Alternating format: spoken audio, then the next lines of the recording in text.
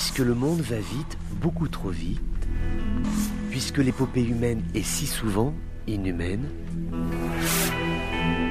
le journal des colères du monde, c'est vous qui l'entendez, mais c'est lui qui vous écoute.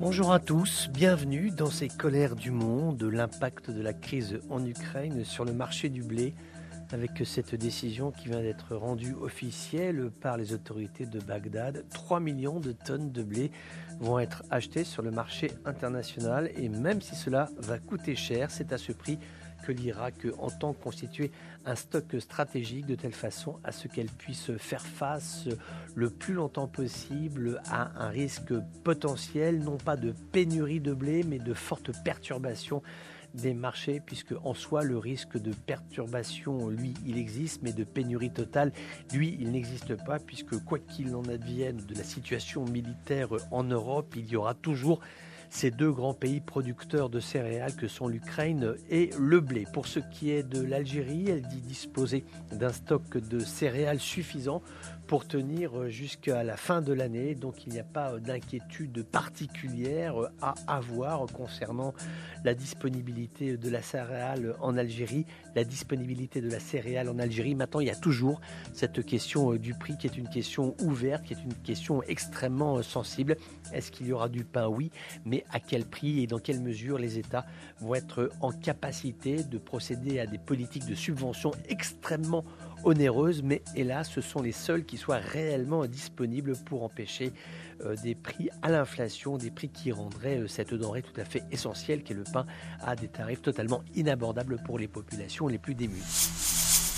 La partie de bras de fer se poursuit en Libye. Le Premier ministre qui est reconnu par la communauté internationale, Dbeibeh, vient de donner des instructions pour qu'aucune institution officielle du pays ne traite avec le Parlement de Tobrouk qui lui a désigné un Premier ministre, Fathi Bashagha. C'est lui qui aujourd'hui incarne l'Est et c'est Dbeibeh qui aujourd'hui incarne l'Ouest. En tout cas, la partie de bras de fer est bel et bien engagée, même si pour l'instant, et c'est un point qu'il faut tout de même souligner, il n'y a pas de tensions qui sont signalées sur le terrain et par exemple des voies de transport tout à fait symboliques comme cette route côtière Est-Ouest que les deux régions libyennes ont mis tant de mal à ouvrir, et bien celle-ci est toujours libre à la circulation. Il n'y a pas de checkpoint, donc voilà, sur la base de quelques éléments concrets quand même, on s'aperçoit qu'il y a effectivement une tension politique entre Tobrouk et Tripoli maintenant sur les fondamentaux, sur les acquis aussi de ces derniers mois de cessez-le-feu. Eh bien pour l'instant, heureusement, ça ne bouge pas, il est toujours possible de se déplacer dans l'entièreté du pays sans avoir à subir quelconque checkpoint, ce qui en soi est positif, mais tout de même ne nous fait pas oublier la préoccupation que l'on peut avoir quant au devenir politique de ces deux premiers ministres qui doivent organiser une élection présidentielle cet été en 2020.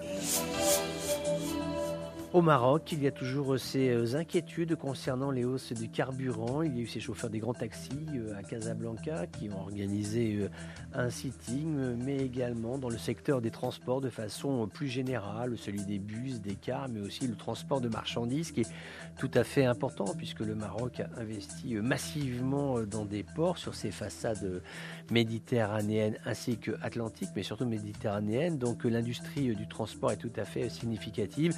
Il va falloir réfléchir à ce que sera peut-être une économie marocaine avec une hausse à la pompe élevée qui serait le reflet technique de la hausse des cours du baril. On a aujourd'hui largement dépassé les $100 le baril. Ce sont des tarifs qui sont extrêmement fluctuants, mais les $130 ont été franchis allègrement, ce qui est une préoccupation à la fois pour le secteur du transport au Maroc, mais également partout dans le monde.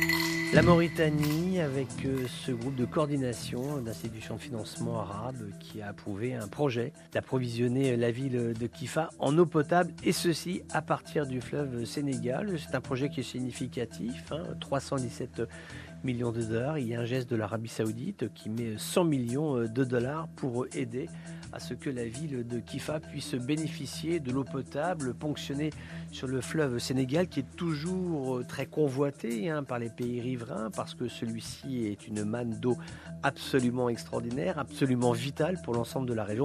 Maintenant, il faut trouver des accords, il faut parler entre les pays, parler entre les communautés, de telle façon à ce qu'il n'y ait pas de tension sur l'eau. Et là, pour ce qui est de ce projet de Kifa, tout s'est correctement passé, pas de soucis. Donc ce sont des travaux qui vont pouvoir être engagés dans les prochaines semaines. À chacun ses colères. À chacun ses colères. Colère, colère, colère, colère, colère. À chacun ses colères. Nous faisons escale en Irak avec le ministre iranien des Affaires étrangères qui a exprimé sa disposition à entretenir des relations diplomatiques avec l'Arabie Saoudite. Un prochain cycle de négociations est prévu entre Riyad et Téhéran. Cela se déroulera à Bagdad, puisque vraiment l'Irak est le pays qui aura travaillé au rapprochement des deux pays.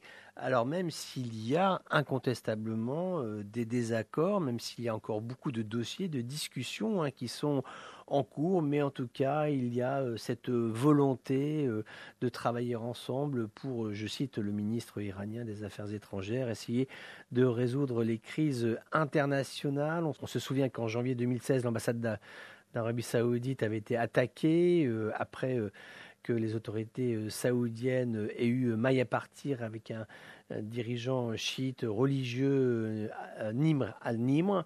Depuis, il y a eu une rupture des relations diplomatiques et les deux pays ont repris langue à l'aune de la crise ou des crises qui secouent le monde arabo-musulman, et comprenant qu'il était important que ces deux pays qui comptent dans la religion musulmane, dans les grandes communautés musulmanes, l'importance que de pouvoir parler et de travailler ensemble sur les sujets diplomatiques, sachant qu'aujourd'hui l'Iran est très engagé auprès de la Russie. L'Iran aujourd'hui développe une politique de milicisation, d'influence à la fois en Syrie, en Irak, mais également au Liban, également dans des territoires palestiniens. Il y a une vraie volonté de répandre la doxa iranienne auprès des populations arabes sunnites, et cela est un élément de vif intérêt de la part de la diplomatie saoudienne, qui se dit que finalement la voie diplomatique en l'état actuel des rapports de force et de la philosophie générale, va-t-on dire, de la relation avec autrui,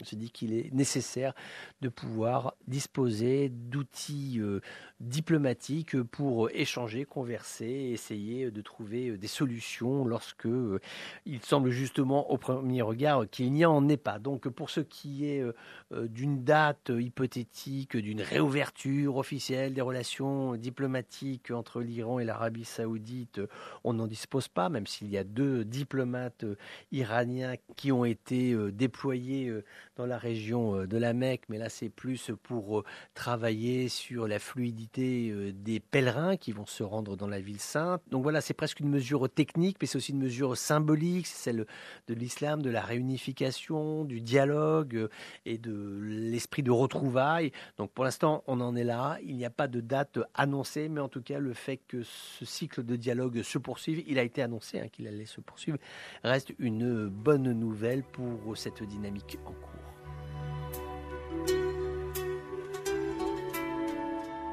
Voilà, c'était les colères du monde d'un jour comme les autres, mais qui n'étaient pas tout à fait comme les autres. On se retrouve bientôt pour d'autres colères du monde.